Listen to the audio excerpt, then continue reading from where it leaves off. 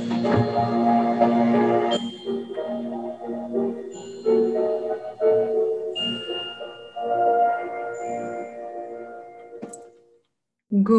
morning, dear friends. What a joy to be together in one more day.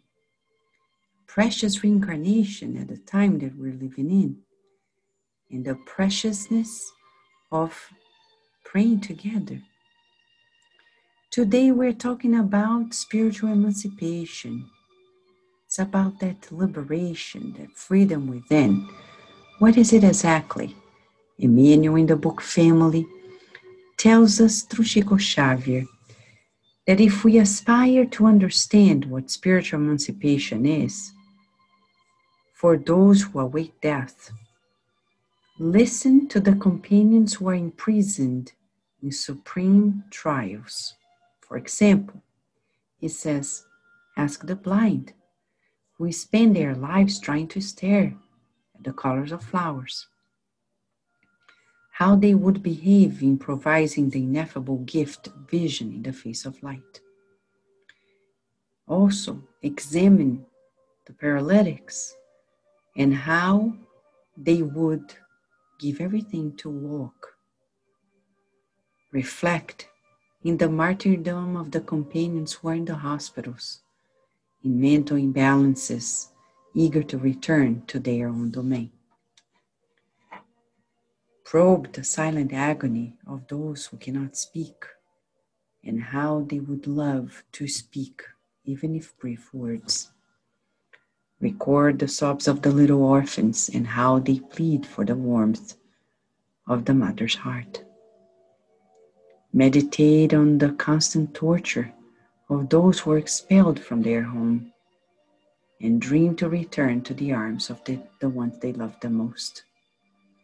And think about the torments of those who are in penitentiaries, how they would give everything to be forgiven, and heal the flames of remorse that revolve their consciousness. Think about the unhappy mothers who yearn to caress their children living beyond the death sepulchre, and from whom they would often separate themselves in the most beautiful hours of youth.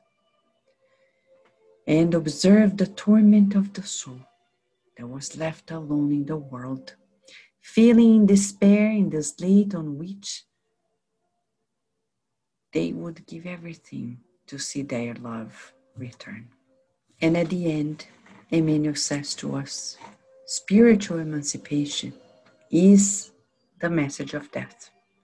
However, for death to be joy, light, freedom, and reunion, we need to have known how to accept the school of earthly experience, learning to suffer and to serve in the physical garment, to soak with sweat of the decent work, in order to receive the keys of light from the eternal home in the fullness of the greater life.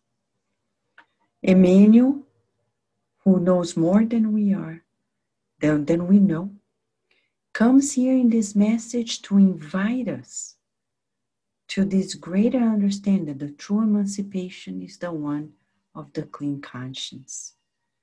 When we have done everything we could in the greatest sacrifices of our lives to the benefit of others, to the benefit of everyone. Are we doing that yet? Because when we see others going through extreme trials, it's a sign that every action that we take has a reaction. Every action has consequence. Every effect, there is a cause. So we better sow for the freedom, the true freedom of our conscience.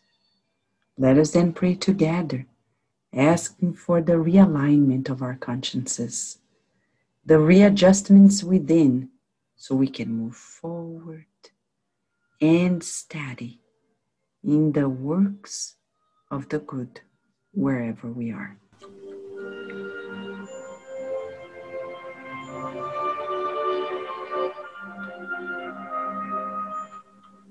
Dear Mother, Father God, it is always a great surprise to receive these instructions. It shows to us how little we know. We dream of freedom, liberation, and we forget that the true one is the one in which we meet our conscience, and we are in synchronicity with you. Why do we rebel against, knowing that there is no other way? Why do we stubbornly insist in the illusions of life, knowing that they are not going to take us to happiness?